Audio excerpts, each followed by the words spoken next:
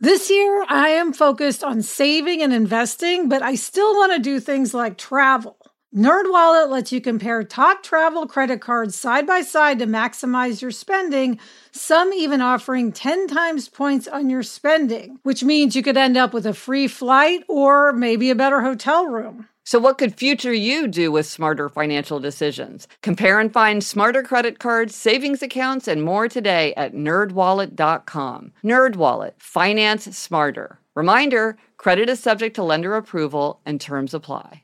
Homes.com knows that when it comes to home shopping, it's never just about the house or condo. It's about the home. And what makes a home is more than just the house or property. It's the location and neighborhood. If you have kids, it's also schools, nearby parks, and transportation options. That's why Homes.com goes above and beyond to bring home shoppers the in-depth information they need to find the right home. And when I say in-depth, I'm talking deep. Each listing features comprehensive information about the neighborhood, complete with a video guide. They also have details about local schools with test scores, state rankings, and student-to-teacher ratio. They even have an agent directory with the sales history of each agent. So when it comes to finding a home, not just a house, this is everything you need to know all in one place. Homes.com. We've done your homework. Hello and welcome to Happier, a podcast where we discuss cutting-edge science, the lessons from popular culture, the wisdom of the ages, and our own experiences about how to be happier. This week, we'll talk about why we're trying to stop asking responsibility-shifting questions, and we'll talk to legendary Silicon Valley manager Russ Laraway about his new book, When They Win, You Win. Being a great manager is simpler than you think.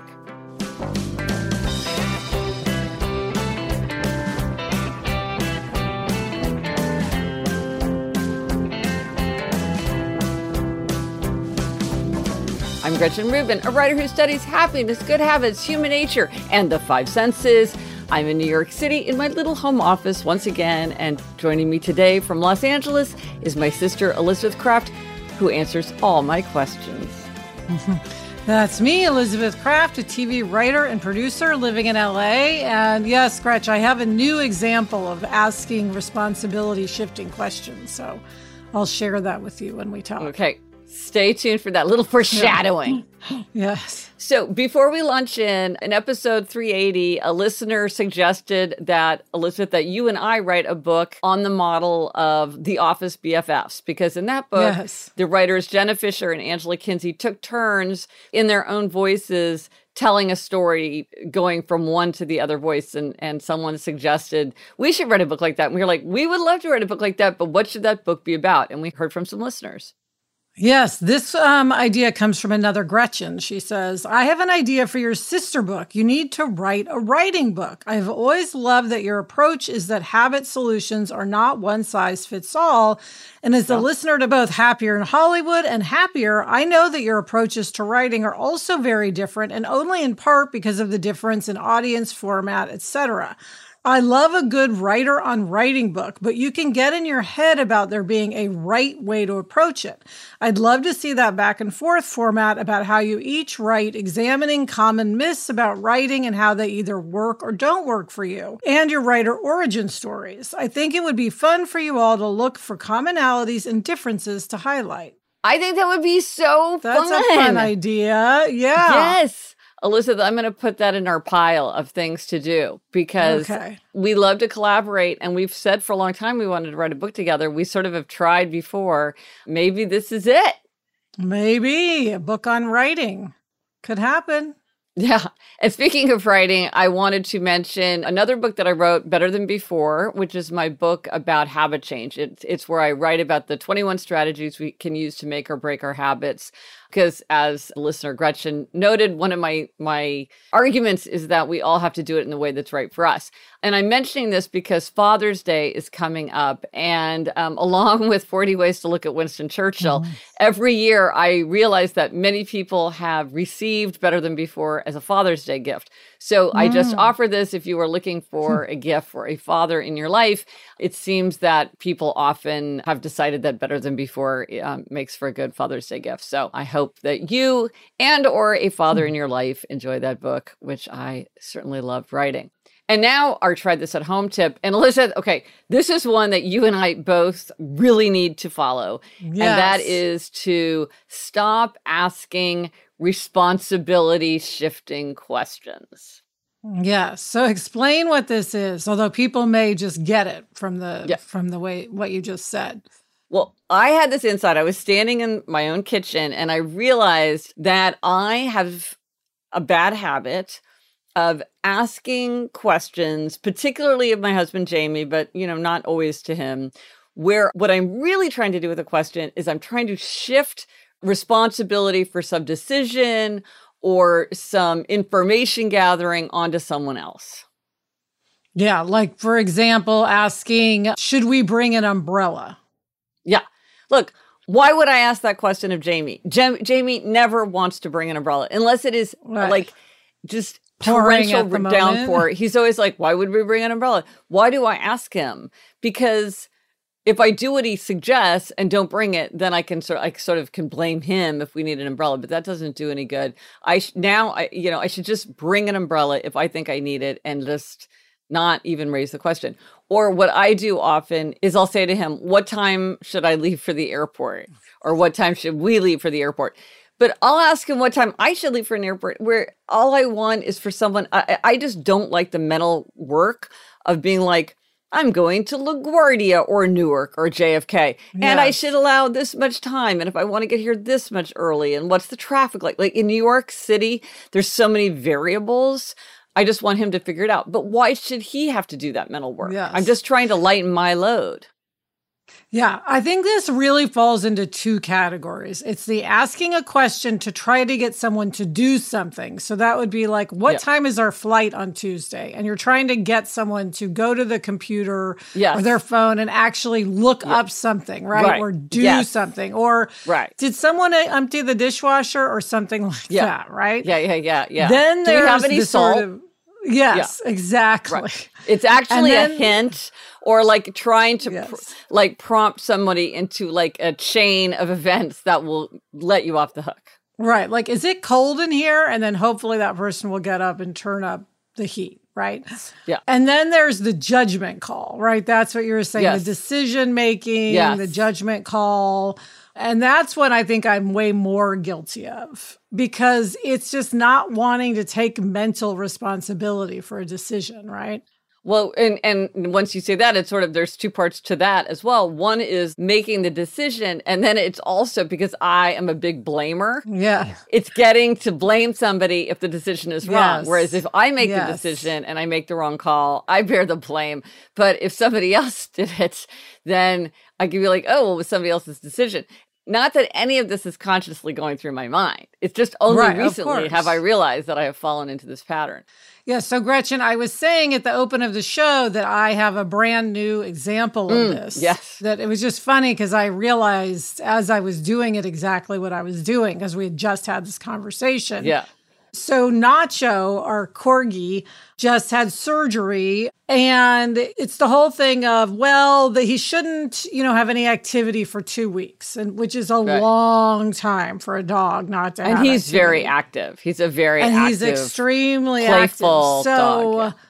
I just found myself, I kept saying to Adam, like, do you think Nacho's okay to be off the leash now? Like, should we stop making Nacho wear the cone? Like, is it okay if Nacho and Daisy play together? Well, Adam has zero more information on this subject than I do. He knows nothing more about dogs and surgery than I do, right? We are both seeing Nacho. We have the same pamphlet from the vet. And yet I wanted him to say, yes, Nacho's fine now. You can let Nacho out.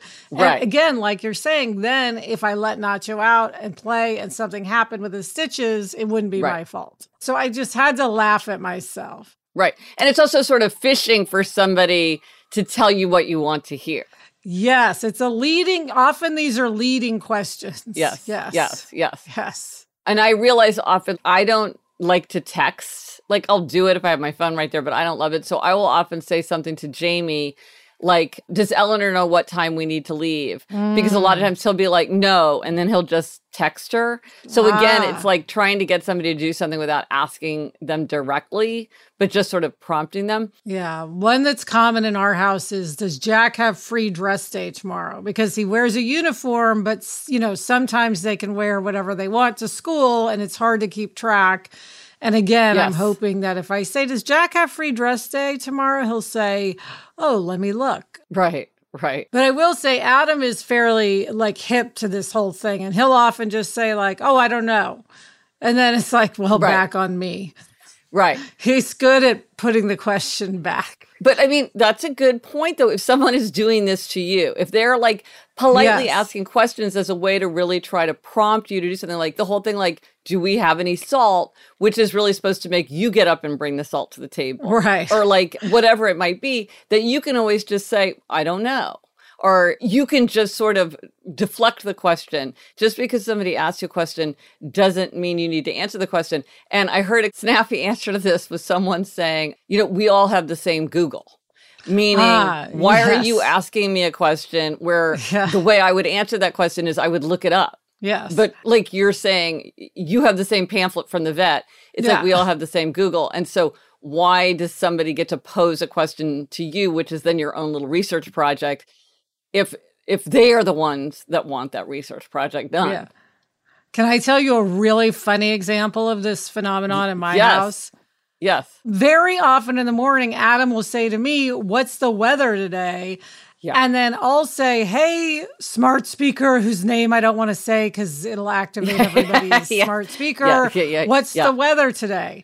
So literally, it would have been just as easy for Adam to ask himself as it was to ask me, because it's the same sentence. But yet, it's for some reason, it seems easier to him to ask me, which I just find funny. Yes. But and then on the other side, though, I think one thing to keep in mind about this issue of question asking is that some time ago, I remember you were saying how this was a way that you kind of initiated engagement. And I'm sure I do this too, where it's not that you really are that interested in an answer or trying to get somebody to do something. It's just a way to have a low-level, pleasant conversation. So you ask some question just to start an exchange. And I think that's valuable. Yeah, no, I definitely do that all the time, where I ask a completely unnecessary question just to kind of connect. And here's the thing, and I know this because I'm married to a questioner, is it might be many people don't particularly like to be asked questions. Questioners often don't like to be asked questions. I know it's ironic, but it's true. And by the way, if you don't know what I'm talking about, go to GretchenRubin.com/4tendencies, FOUR, and you can read all about upholders, questioners, obligers, and rebels there. But some people don't like being asked questions. So I do think it's something to be aware of. If it's sort of a strategy that you use with a good intention, but for someone else, it kind of rubs them the wrong way, it's probably worth reconsidering that pattern, because if one person, it just makes them kind of irritable, it's not going to lead to a good engagement. Yes, this is a very good point, and that's something I should focus on, because I definitely bug Adam all the time with my unnecessary questions. Right, because he might say, that's a totally unnecessary question, but you're but the point of it is just to have a conversation, But there's something about being asked questions. The funny thing is this turns out to be really complex. When you start thinking about question asking, it turns out to be complex. Rich, you think it's just you ask a question if you need some information, but it turns out there's a lot going on with questions. Yes. So let us know if you do try this at home and how it works for you to stop asking responsibility shifting questions. Does this ring true for you? Alyssa, the minute we started talking about it, you and I, we were full of examples of how we do this. Yes. But, is this just our thing? Let us know. What questions do you ask? Let us know on Instagram, Twitter, Facebook. Drop us an email at podcast@GretchenRubin.com. Or as always, you can go to the show notes. This is happiercast.com/382 for everything related to this episode. Coming up, we have a clutter control happiness hack. But first, this break.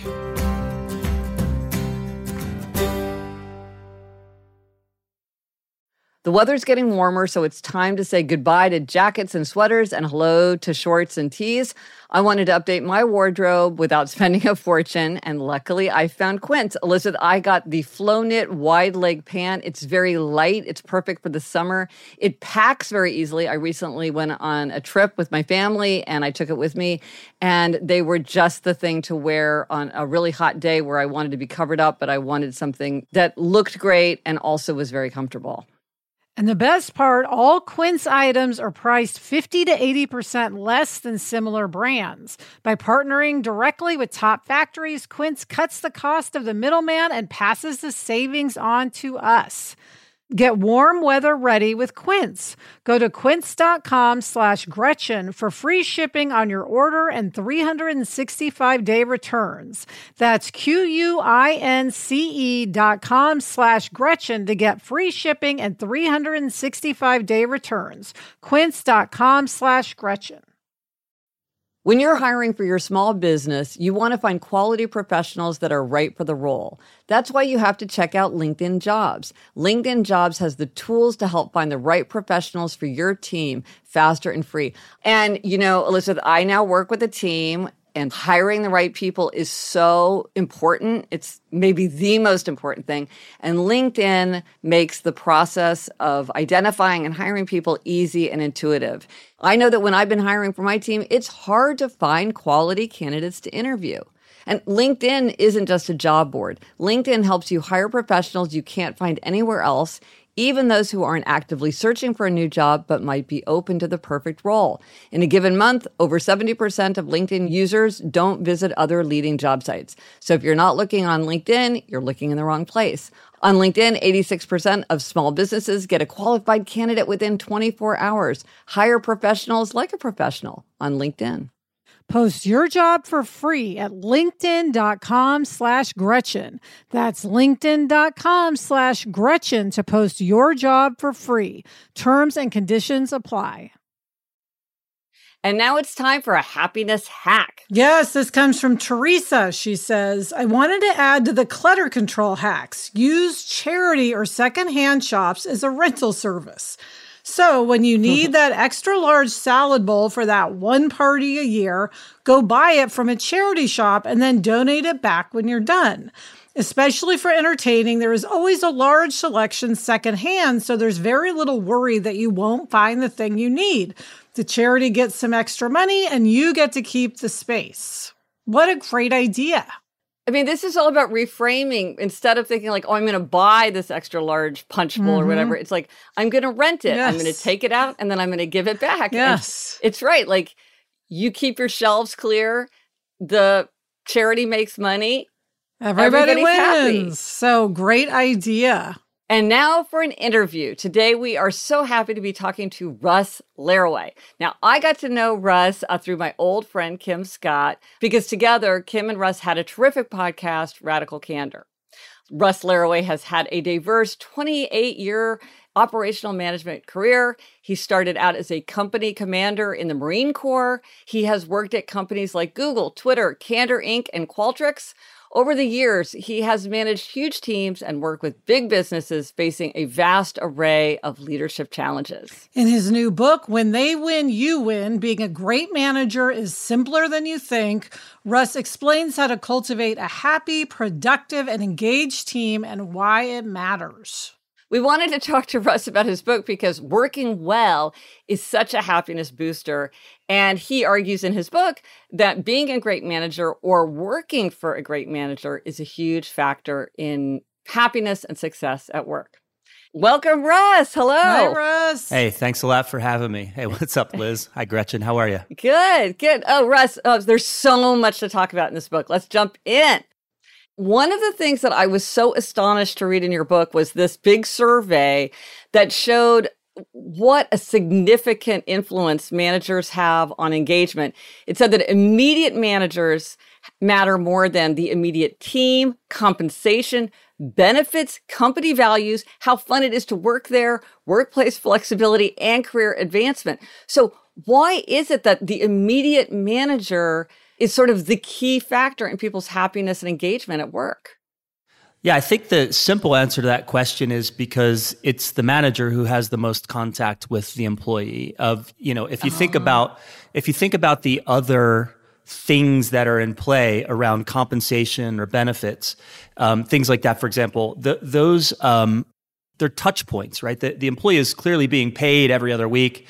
The employee clearly participates in benefits, but those things don't change much. Once those things are settled, they're just sort of there.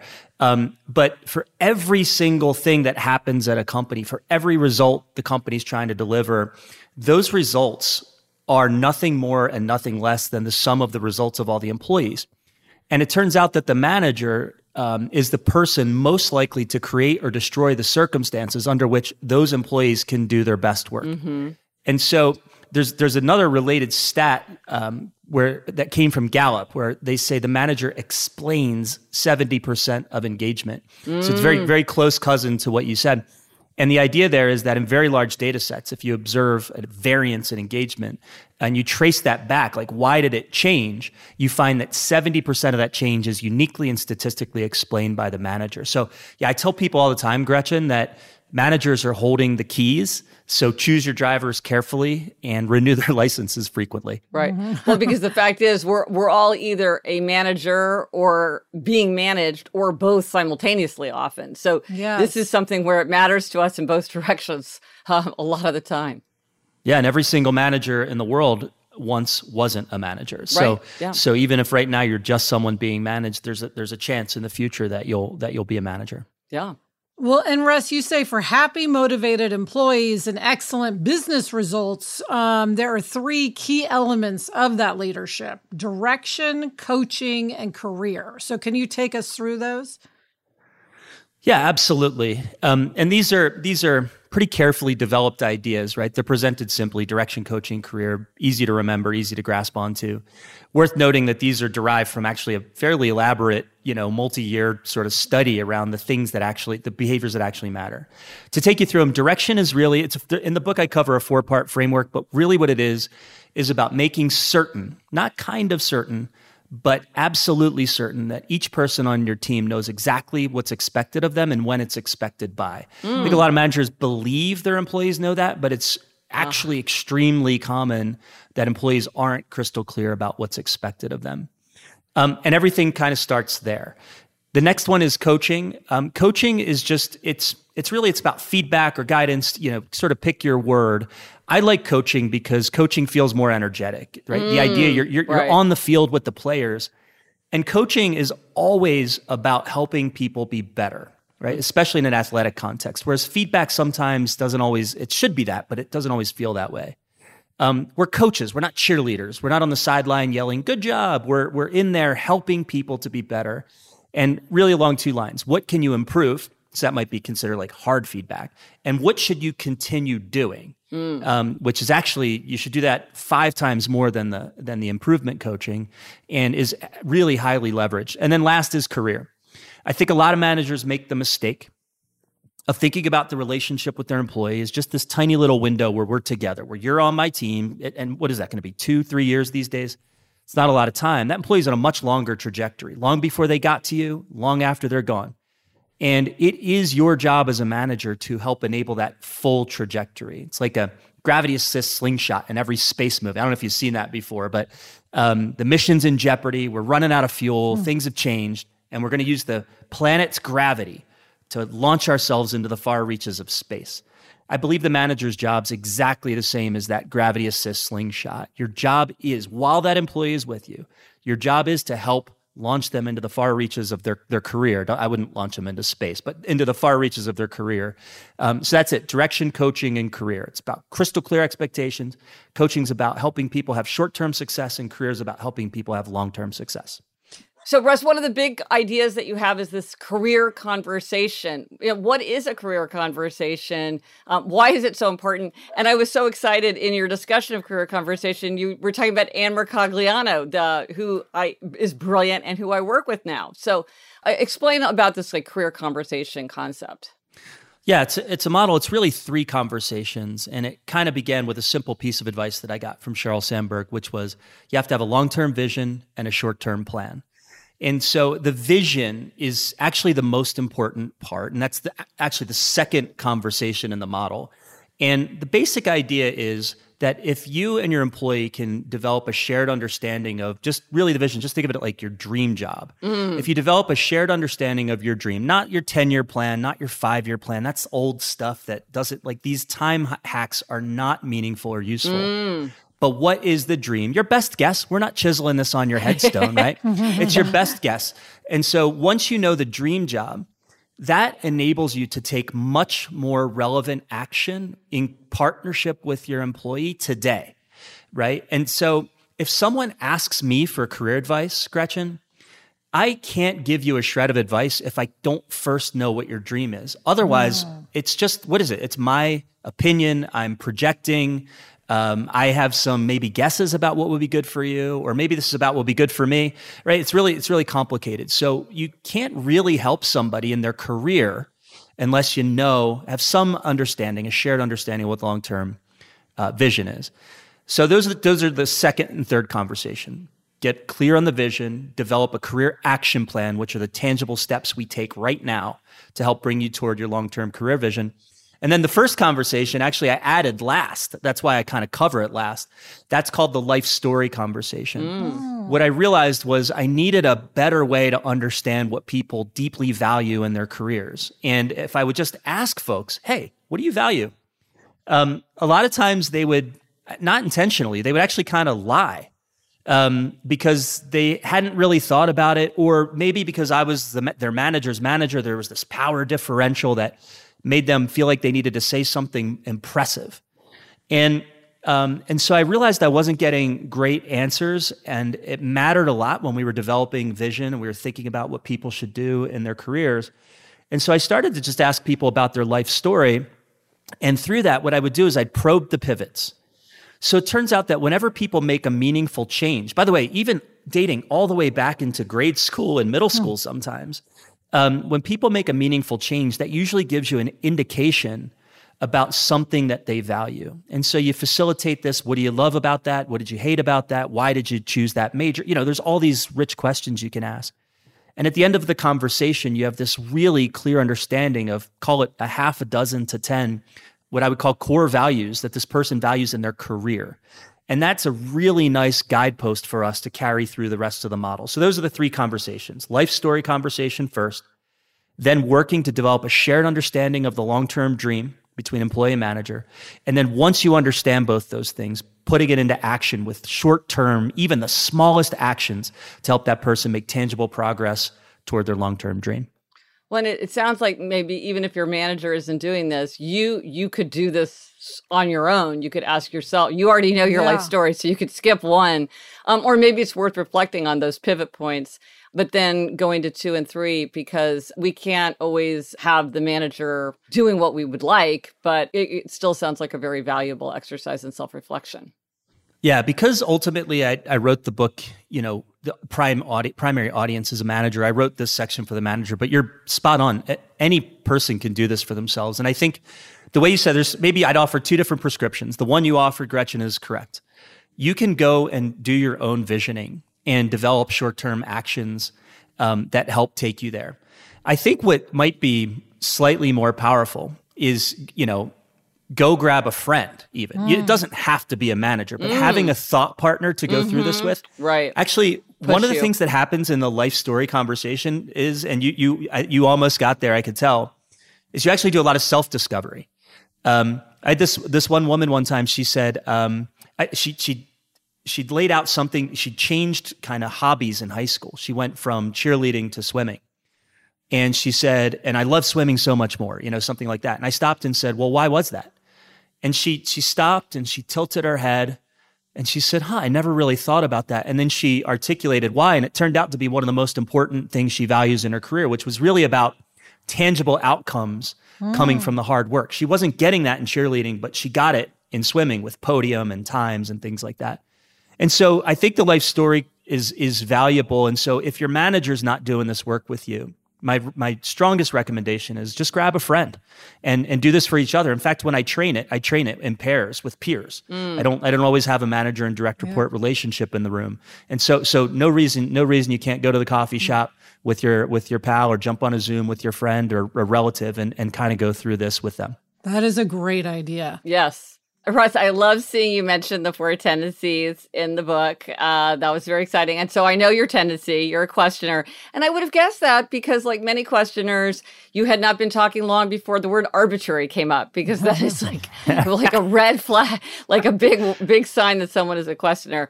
And do you see that in your life? I mean, your whole book basically is like, why can't we do this better? There has to be a better system. Like, let's think this through, use the data. So does being a questioner resonate with you? Yeah, 100%. I'd say 2 things about that. One related to the book. I've been by almost any, I've been a good manager. I don't know another way to say that. 28 years, Marines, Google, Twitter, Qualtrics. And that wasn't sufficient for me to write a book. I guess I probably have some good opinions, but that wasn't enough. I needed to develop evidence. That's I think the questioner in me. I just don't think the world needs another person's opinion about how to be a great manager. The second part is I have to say, and I don't know if you like this framing, but I'm very aware I am exhausing to be around. Oh, yeah. Yes, that is often noted about questioners. So we had an interesting sort of story in the family recently where my sister-in-law, who lives nearby, wanted me to come to some event, and I asked why, and it bothered her that I did, and my wife, they're sisters, so believe me, I understand the Liz Gretchen dynamic really well, given my sister-in-law lives 5 miles away.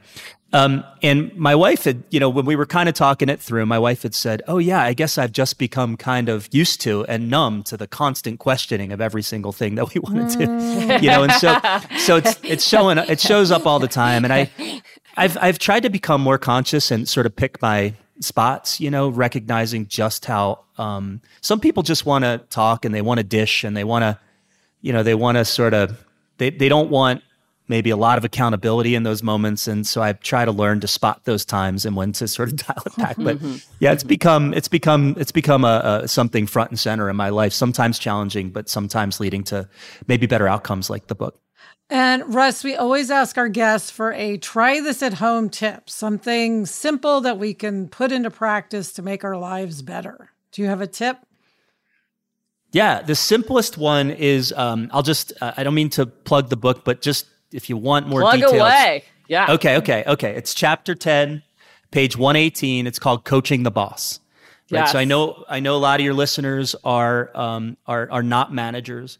And so, and sometimes you're frustrated with what you're not getting from your boss. And there's a 4-step process there. So step 1 is account for your risk. And what this means is if you work for a retaliator, don't even just stop, but don't bother.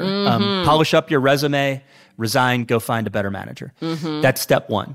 Step 2, and I think really important and often skipped, is gather your boss's unique context. And so it turns out that a lot of times we think our bosses don't know anything, but they actually maybe do. But if this thing you want to talk to them about, you got to check and see, what do they think about it? What do they know? Are they intentionally deprioritizing it because they think it's not that important? Are they completely unaware that it's going on, et cetera? And you just want to sort of gather and see, like, does this really matter as much as I think it does?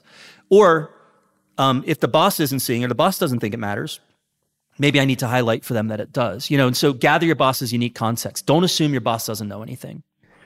Third is ask permission. Hey, boss, I see this thing a little differently than you do. I'm wondering if you'd be open to me sharing my thoughts. If the boss says no, go back to the polish your resume and get a new boss part. If the boss says yes, which they'll do most often, I think now step 4, it's Nike. Just do it. You're sort of obligated because you have something that can help you and your boss be more successful. And I think we have an obligation to always try to help those around us be successful. So those are the 4 steps to coaching up the boss. And I think if you take this on, you can maybe get a little more sanity or a little more happiness into your work life every day. Well, excellent. Well, thank you so much, Russ. This is such helpful insight into happiness at work. Awesome. Thank you both very, very much for having me. It was a real treat. Wonderful. Coming up, I give myself a dog-related demerit. But first, this break.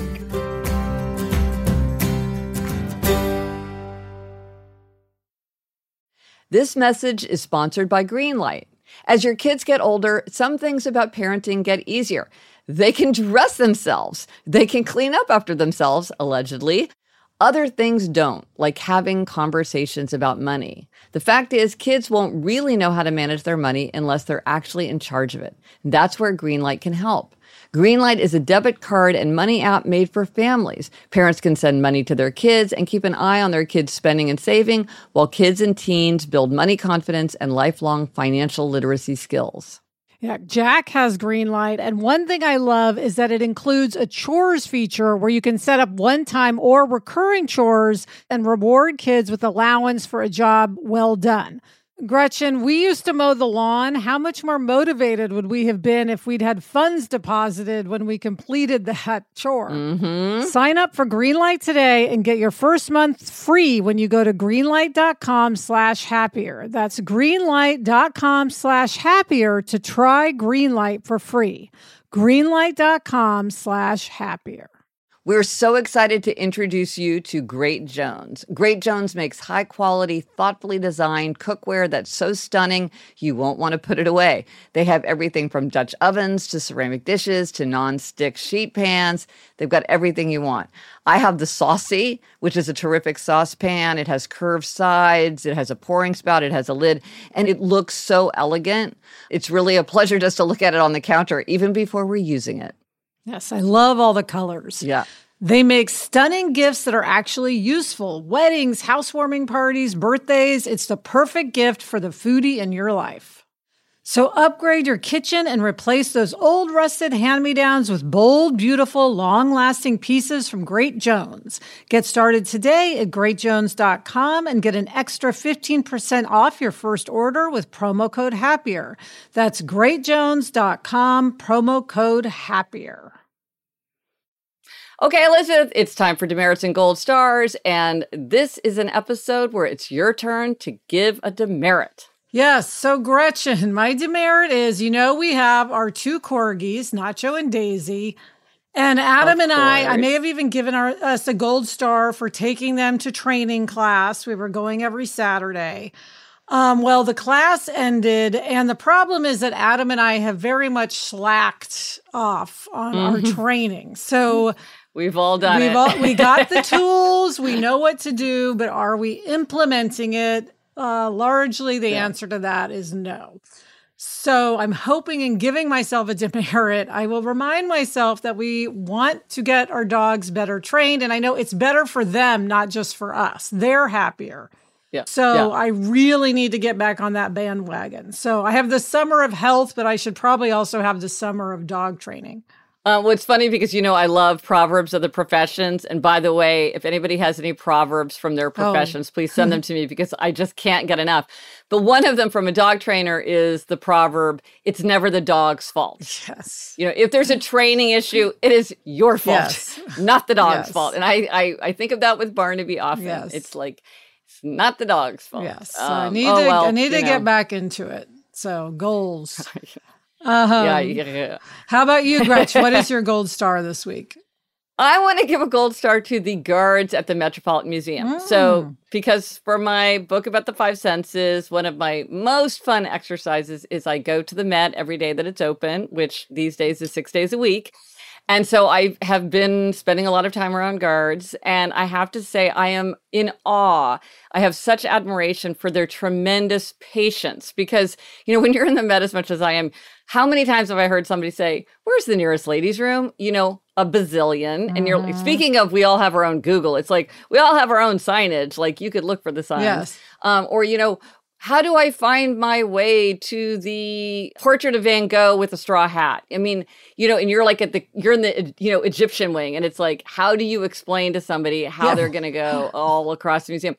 And they are and then a lot of times people are, more and more now people are tourists. So English is not their first language. And they're speaking through masks. And so it's challenging. It's not just like you're pointing your finger down a hallway, and they are unfailingly so patient and so good humored and so open to it. Like they're not like, looking off the other direction, like, hoping somebody will me. slink away. Yeah. No, they're very open to it, and they're in there. I think it's a very demanding job. I'm sure it's a physically demanding job. And so I just want to give a gold star to them for how much they add to the atmosphere of the Met by just being these very helpful, companionable presences where it could be, I'm sure it's very challenging to stay so patient. Nice. And the resources for this week. On social media recently, I asked people about their summer aims. We've been talking a lot about Design Your Summer. And many people, no surprise, have aims related to rest. Hashtag Rest 22 and 22. If you're joining us in Rest 22 and 22, or you want to start this summer, I have created some handy resources to help you track your progress. It is at GretchenRubin.com/resources under podcast. So you can check off each day as you go and give yourself a gold star. Also, if you are looking to add to your personal happiness project, I have a shop. Elizabeth, you've been on me for so long to have a shop. I got journals, apparel, drinkware, organizational tools, my tackle box, which I love, the memento box, which is one of my favorite things. They're all designed to, in some ways, support everybody on their own happiness project to be happier, healthier, more productive, and more creative. So check that out at happiercast.com/shop. And what we are reading, Elizabeth, what are you reading? I am finishing Lost and Found in Paris by Lian Dolan. And I am reading The Absolute Book by Elizabeth Knox. And Elizabeth, inspired by your love of audiobooks, I am listening, which I rarely do, but I am listening to Rogue Protocol, The Murderbot Diaries 3 by Martha Wells. So glad you're listening, Gretch. Yes, and that is it for this episode of Happier. Remember to try this at home. Resist asking responsibility-shifting questions. Let us know if you tried it and if it worked for you. Thank you to our guest, Russ Laraway. Read his terrific book, When They Win, You Win. Thank you to our executive producer, Chuck Reed, and everyone at Cadence 13. Get in touch. Gretchen's on Instagram at Gretchen Rubin, and I'm at Liz Craft. Our email address is podcast@GretchenRubin.com. And if you like this show, give us a review, especially a 5-star review. You know how much we love those gold stars. And reading reviews from other listeners really helps people to discover the show. If you need a link for instructions about how to give a review, I will post them in the show notes. Until next week, I'm Elizabeth Craft. And I'm Gretchen Rubin. Thanks for joining us. Onward and upward.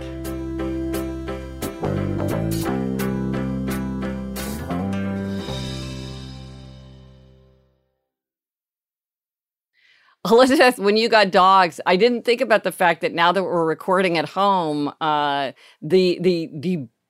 dogs barking was going to be such a thing. Yes, and corgis are known for their very high-pitched, piercing bark because they needed to be able to herd cattle who are like 150 times their size. So it's a particularly loud bark.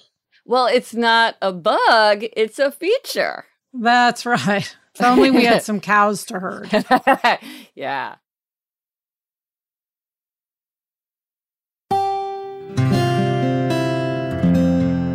From the Onward Project.